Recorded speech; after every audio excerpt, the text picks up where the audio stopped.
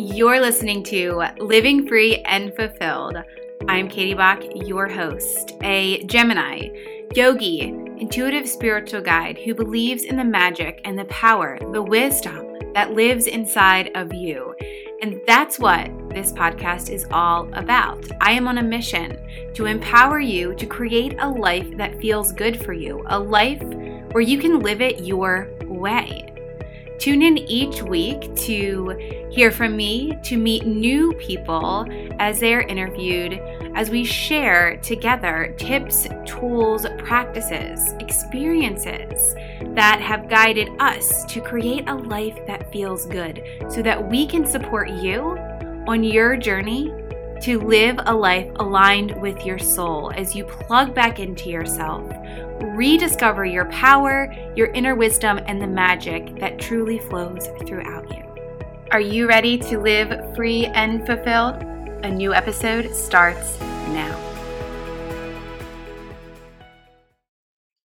Hey there, listener. Welcome back to the podcast. I am here with Nicole Shackelford, and we really are here today to kind of share what holding space means. This is something that a lot of coaches are out there talking about. We're kind of hearing it in a lot of places. And so today we're going to define what that means and share with you a little bit about brave space as well. So welcome, Nicole. Thanks for having me, Katie. Thanks for being here. And Nicole is a trauma-informed yoga instructor. She is a wellness catalyst coach and one of my favorite people.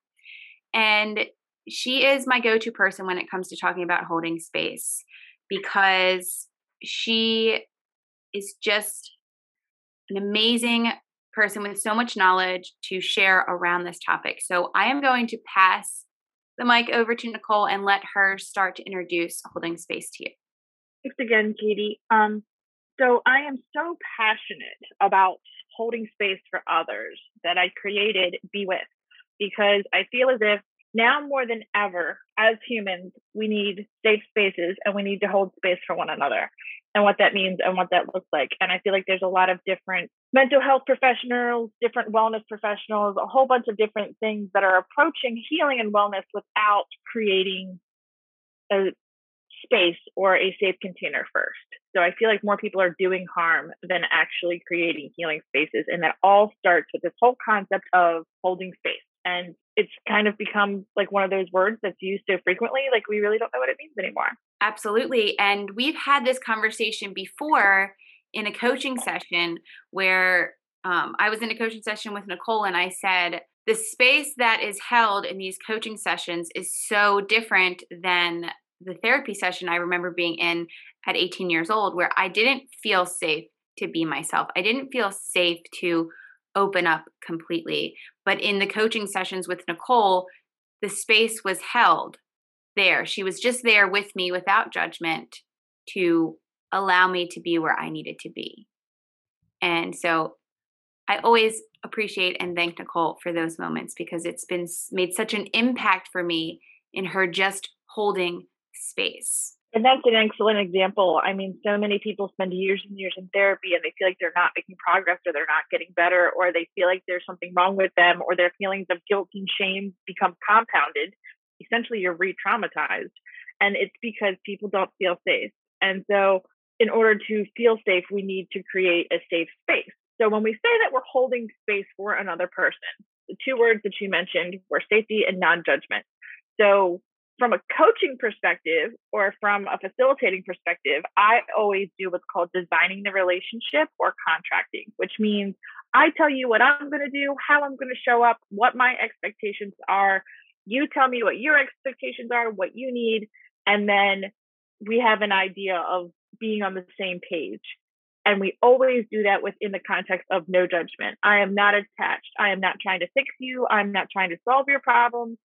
I am just here to listen to you and whatever it is that's coming up for you. And that's what we mean by holding space. Not being attached, not trying to fix somebody, just simply being with them wherever they're at in any given moment.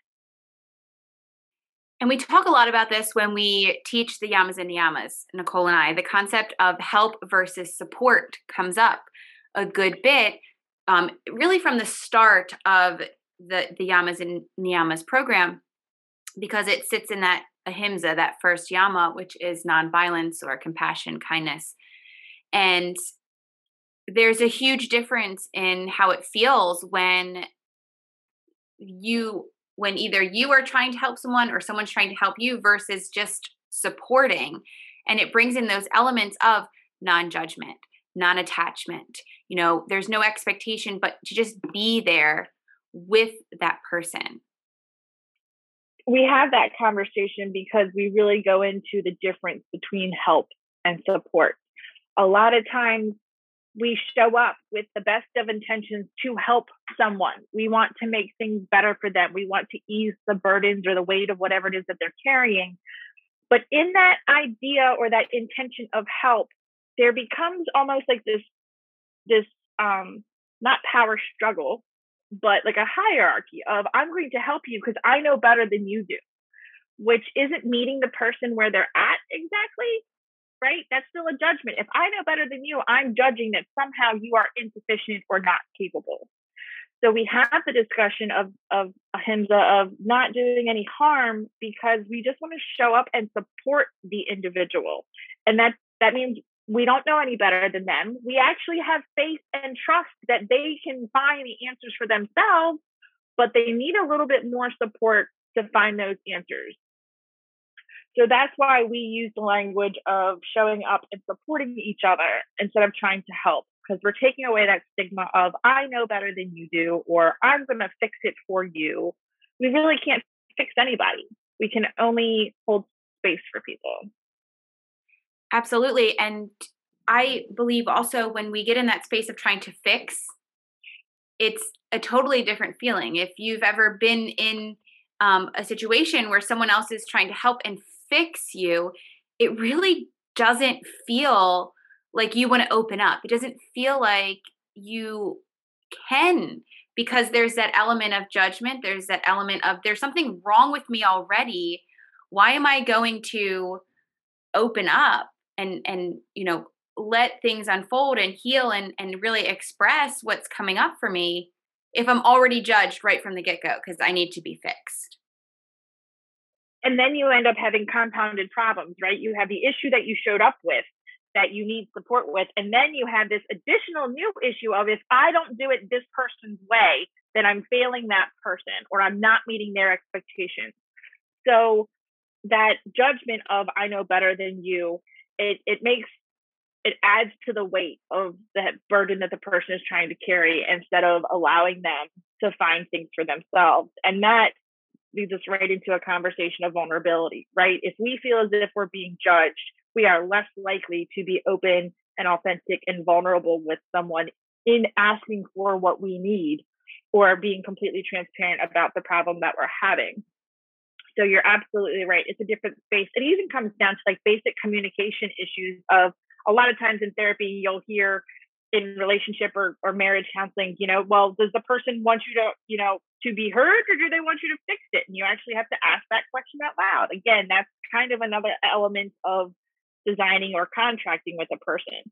But when we verbally process things or when we're having communications with people, sometimes we need to articulate, I don't want you to fix it for me. I just need to be heard.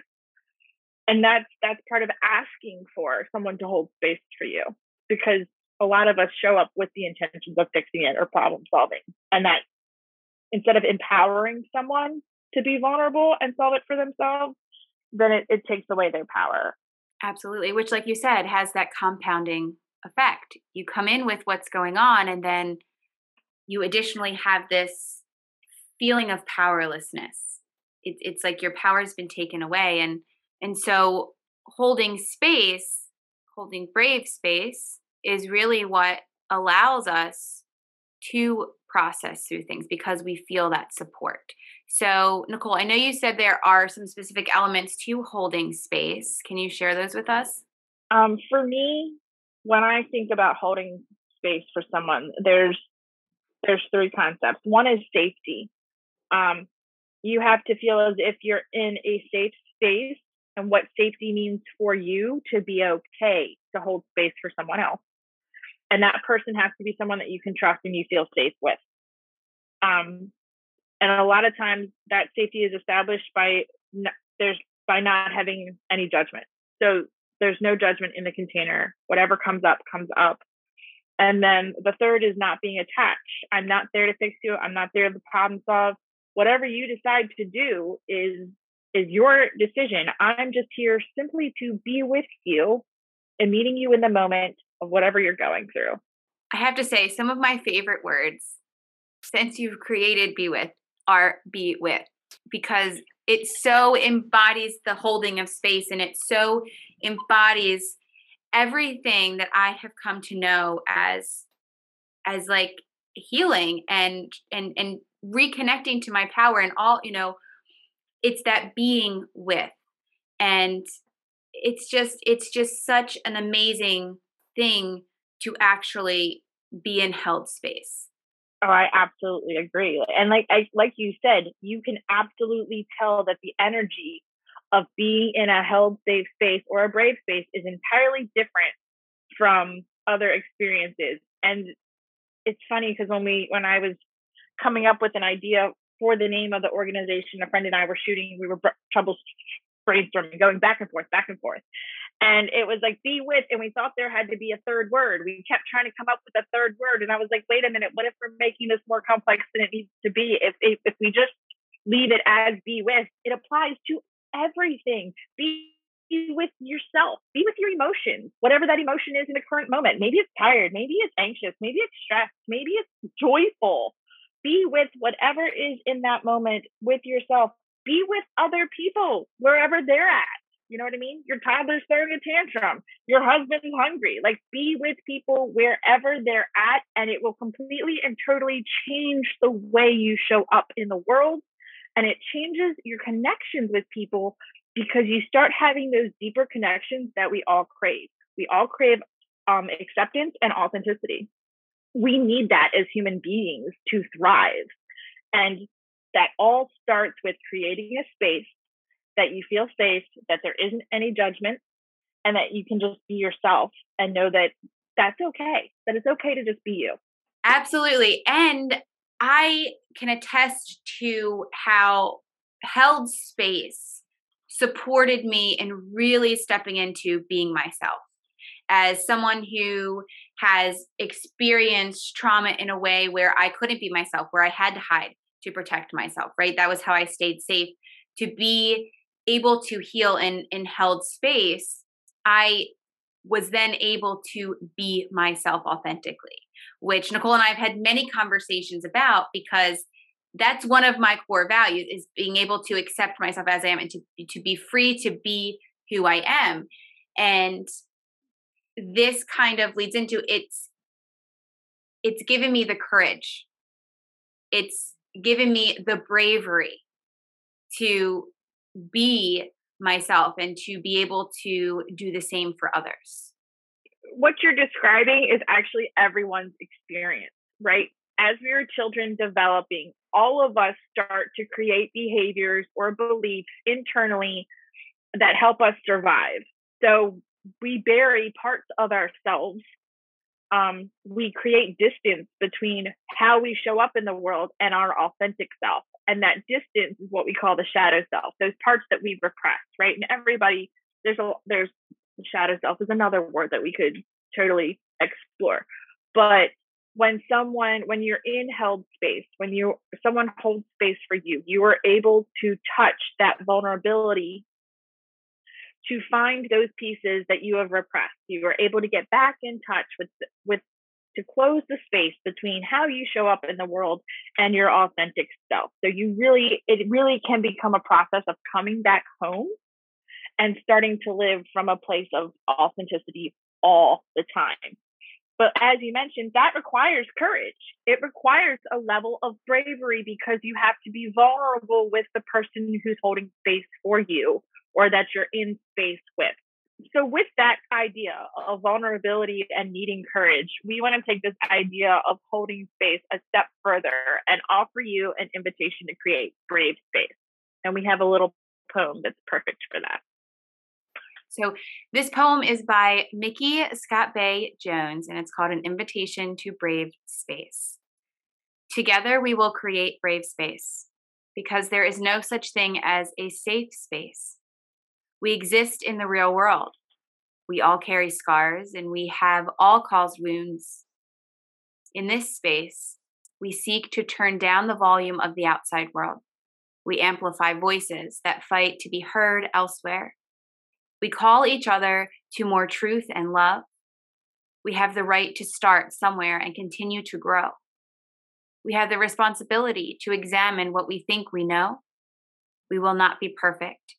This space will not be perfect. It will always be what we wish it to be, but it will be our brave space together, and we will work on it side by side. One of like my absolute favorites, and I get chills. And I think the last line, we will work on it side by side.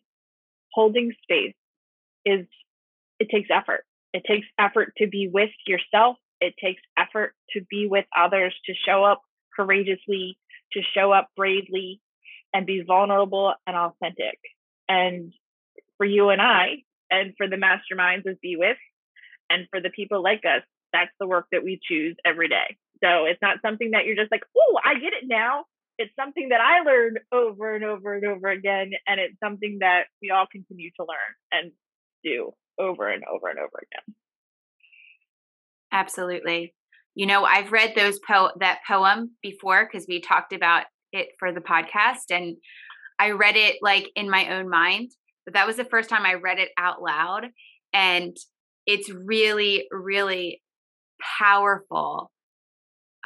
It's really powerful to sit when you say the words aloud and let them sit in your body. Just let them sit in, the energy of you. And so, listener, I am going to send this poem in the email out to my email list.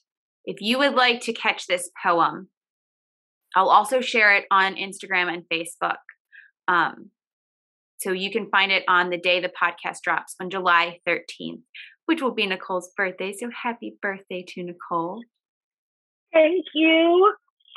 And I am going to encourage you to read the poem aloud to yourself and let those words sink in, because it is very powerful to recite those words, to hear them, to listen them, and to really take them in. We encourage you to explore brave space, to explore, what this feels like for you, and just explore brave space. If you have questions about holding space, about brave space, reach out to Nicole or I through email or on social media, and we'll drop how you can do that in the show notes below. Thank you for being here, Nicole. This was a great conversation. Thank you so much for having me. I love our chat. I love our conversations, and I love that we're having the conversations that I think need to be happening more frequently in the world and in our communities. I 100% agree. So Nicole and I are committing right now to have more of these conversations on the podcast with you. So hit that subscribe button so you don't miss any episodes. And we would love to get your feedback. Drop a review, send us a message. Let us know how you're feeling about the podcast. If there's something you really would like to hear about, if you would like us to talk about or cover, let us know, and meet you back here next week.